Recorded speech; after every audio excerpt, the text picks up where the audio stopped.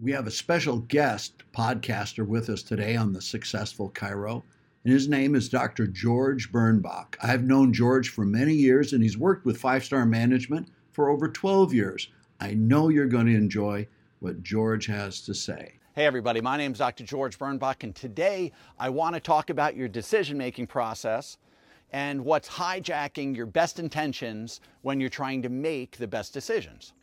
So regardless if we feel comfortable making decisions or not, the biggest challenge that we have, that you and I have, when making decisions is a little survival program hiding in the background of your brains called confirmation bias. Now, confirmation bias is a cognitive shortcut that affects how we make our decisions, leaving them typically unreliable, especially in helping us get the results that we need. Now, historically, we had very little new information coming in every day to filter through, and confirmation bias kept us safe and saved us time under pressure. But today, think about how much information, new, complex, unclear information you filter through that is just taking so much brain energy. Okay, we're making complex decisions multiple times a day. And to bypass that overwhelm, right, that we would normally achieve if we had to filter through each piece individually, we come up with cognitive shortcuts. We stop looking for other data if it doesn't support the position we think is going to be right. And so we can become closed off to new information and allow our brain to kind of jumpstart the process. Well, there are 20 different types of confirmation bias. We obviously aren't going to go into all of them today, but we are going to take you through this information in a series. And the first one I want to talk about is anchoring bias. The anchoring bias suggests that we tend to favor the first bit of information that we learn as a focal point or a baseline for other judgments that we're going to make. And we aren't too picky when that information comes in. It's usually the first piece of information that we notice. For example, does someone look like they can afford your services? When your staff looks at your office, are your fees too high? Is this person or situation going to accept your opinion or your judgment or your leadership on the processes that you have at hand? Well, all the answers to these questions are anchored or influenced by the first bits of information that you receive. And many of these opinions are based on how you grew up or what you're going through in your own experiences, your staff too. You get the idea.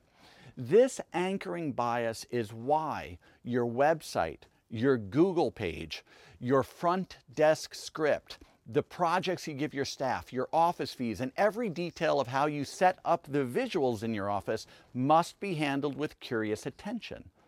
So, how do we get over anchoring bias? Well, awareness is the first hurdle.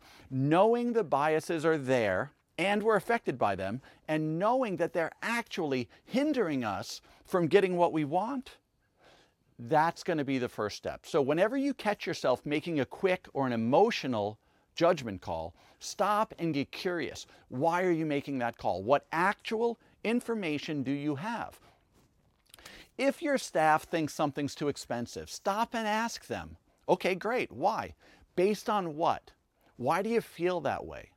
What from your life brought you to the place where this is expensive to you? If you hesitate to share some news with a patient because of how they'll feel, or you refuse to tell someone your real care plan recommendations because they may not accept them, why? What has you feeling like this? Are you giving enough consideration to all the information available, or are you giving weight unduly to some prior reference point? Ask questions about what is influencing you and or your staff opinions, okay? The good news, you can use anchoring for your benefit if you're aware of it. But if you understand this exists and this is going to play a role in your decision making, you can use it to help you navigate quick decisions in management and leadership and solve problems better. So be a better doctor, be a better leader, be a better manager, and be a better friend by understanding how your decisions are affected by anchoring confirmation bias. My name is Dr. George Birnbach.